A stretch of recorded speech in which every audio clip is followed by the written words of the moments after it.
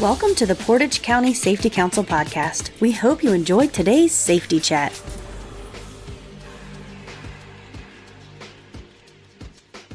Hi, this is Nick Koya, Industrial Safety Consultant with the Ohio BWC and Portage County Safety Council. We are down at Ohio Safety Congress 2019 interviewing some of the presenters. Today, we are with Jason Gillette, an Associate Professor with Iowa State University. Welcome, Jason. Thank you. So, what do you do with the university? What is your area of study? I have a couple of different things I do at Iowa State. My research area is biomechanics, so I study human movement, loading on the body, how do injuries occur, and what can we do to prevent them. All right, so that ties into safety pretty well, really. I mean, that's our goal here is prevent injuries, and you're doing the research behind that. So, one of the topics that you're presenting on today is exoskeletons. And as soon as we hear that word exoskeleton, we get that Terminator, Iron Man picture in our head. And that's not exactly where we're going with this, but tell us a little bit what that exoskeleton is. The particular exoskeleton that I've been doing tests with is from a company called Levitate, and the exoskeleton's called the Airframe. And while it's high-tech, really it fits just like a backpack.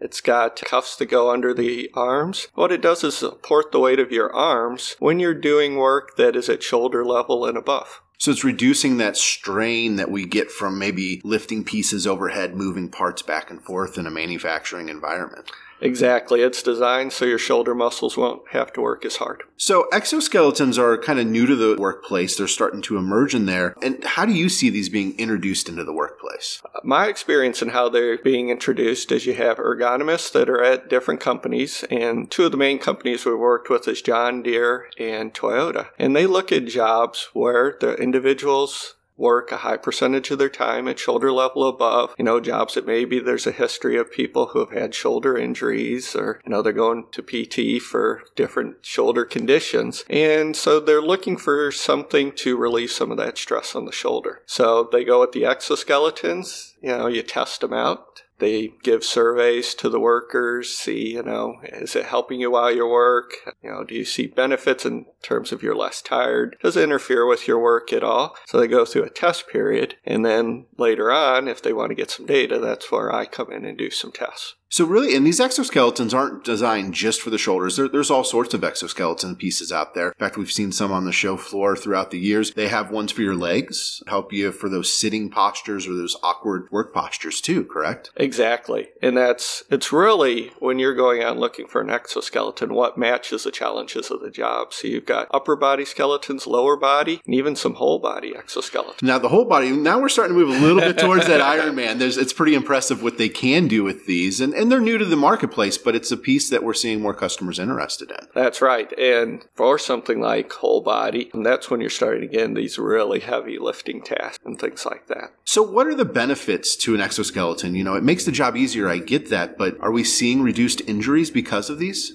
It's really too early to say about reduced injuries. And the types of things I measure, I go in and I do what's called electromyography. So I measure how intensely are the muscles firing. And so that gives us some quantitative data. And so we go in and say, okay, when you're wearing the exoskeleton, how much less are your muscles firing? And the results from the Airframe have been good so far. It's about 10 to 20% less. So what we're trying to avoid is when you get to the end of the day, feeling fatigued. And when you're fatigued, you work slower, your quality can drop. And then what do you feel like the next morning after you've gone through a whole day? Are you sore the next morning? And we want to avoid that. What do you feel like Friday afternoon after working a whole week? So the idea is it doesn't do all the work, but maybe it keeps you from that fatigue. And if you can keep from fatigue, you hope you're keeping away from those chronic shoulder injuries. All you have to do is look around people who are in slings and things like that. Shoulder surgery is very common. Right. So we're not eliminating all the work from the worker. We're just reducing that to make it more manageable in the workplace. Yeah, they're still working hard. There's no doubt about that. And you really wouldn't want to eliminate all of that because you need to have the muscles firing because they do a lot of precise work. So they still need to have control, and you really don't want them losing strength or things like that. So where before they may have been working at 40% of their capacity, now maybe they're working at 30%. So, and that extends their work life and also allows them to enjoy life outside of work too. You're not just so tired at the end of the day that you go crawling home and then crawl back to work 5 days a week. Right. And that's some of the most positive, that when they're going home from work, you hear that they feel better. And the other thing is that next morning, they say going into work, they feel better. So where do you see this market going, these exoskeletons? Is this just the flavor of the month, or does this look like it has a pretty promising future? Oh, I think it has a promising future. It is, even in the 3 or so years, it really seems to explode. And I think what you're going to see is exoskeletons that are going to become more and more adjustable to different individuals. So fit is so important. And I think you're going to start seeing, okay, now we've handled the overhead work. What's the next injury where we could help? Maybe it's wrist injuries. Maybe it's things like you'll have exoskeletons with a flexible spine or something for bending over and lifting up. So really the opportunities are endless for this industry of exoskeletons at this point. They really are. It really starts with identifying the problems. So it's the safety engineers, the safety workers within the industry that are saying, okay, our workers are struggling at this particular task, and it's something we can't engineer out. What can we do to help them with an exoskeleton? And it sounds like one of the key points is that these exoskeletons are not one size fits all. That you need to investigate deeply the task and then find the piece that is really designed and then adjusted to meet that task that you're doing. Exactly. Number one is identification of the job. And then regardless of what type of exoskeleton, you go in and you fit the individual. Because, at least with the case of the airframe, you go and you say, oh, do they need a small, a medium, a large frame? And there's all different adjustments for arm length and how long is your trunk? And then even how much assistance do you need? In this case, it's got different cartridges, 1, 2, 3, 4, 5. So if you're doing light work, you'll need a lower one, or depending how big your arms are. And so, adjustability and fit is extremely important. So if I have a company that I work for today and I'm out there and I see a lot of this repetitive work that's alarming to me, what are the first 3 steps that you would take moving towards trying to get towards that exoskeleton? You always look for the easiest solution. And when you're talking about overhead work, a lot of times you think, okay, can you lower what you're working on, or can you raise the worker? Is there as simple as an assist device like a lift? Okay, then you start saying, maybe it's an exoskeleton, maybe it's a robot. Robot's very expensive and sometimes not so flexible. So an exoskeleton can be something that you put on the person. They're able to move around, which is nice. It moves with the person. And it's really what exoskeleton is the best fit, and, then test it out.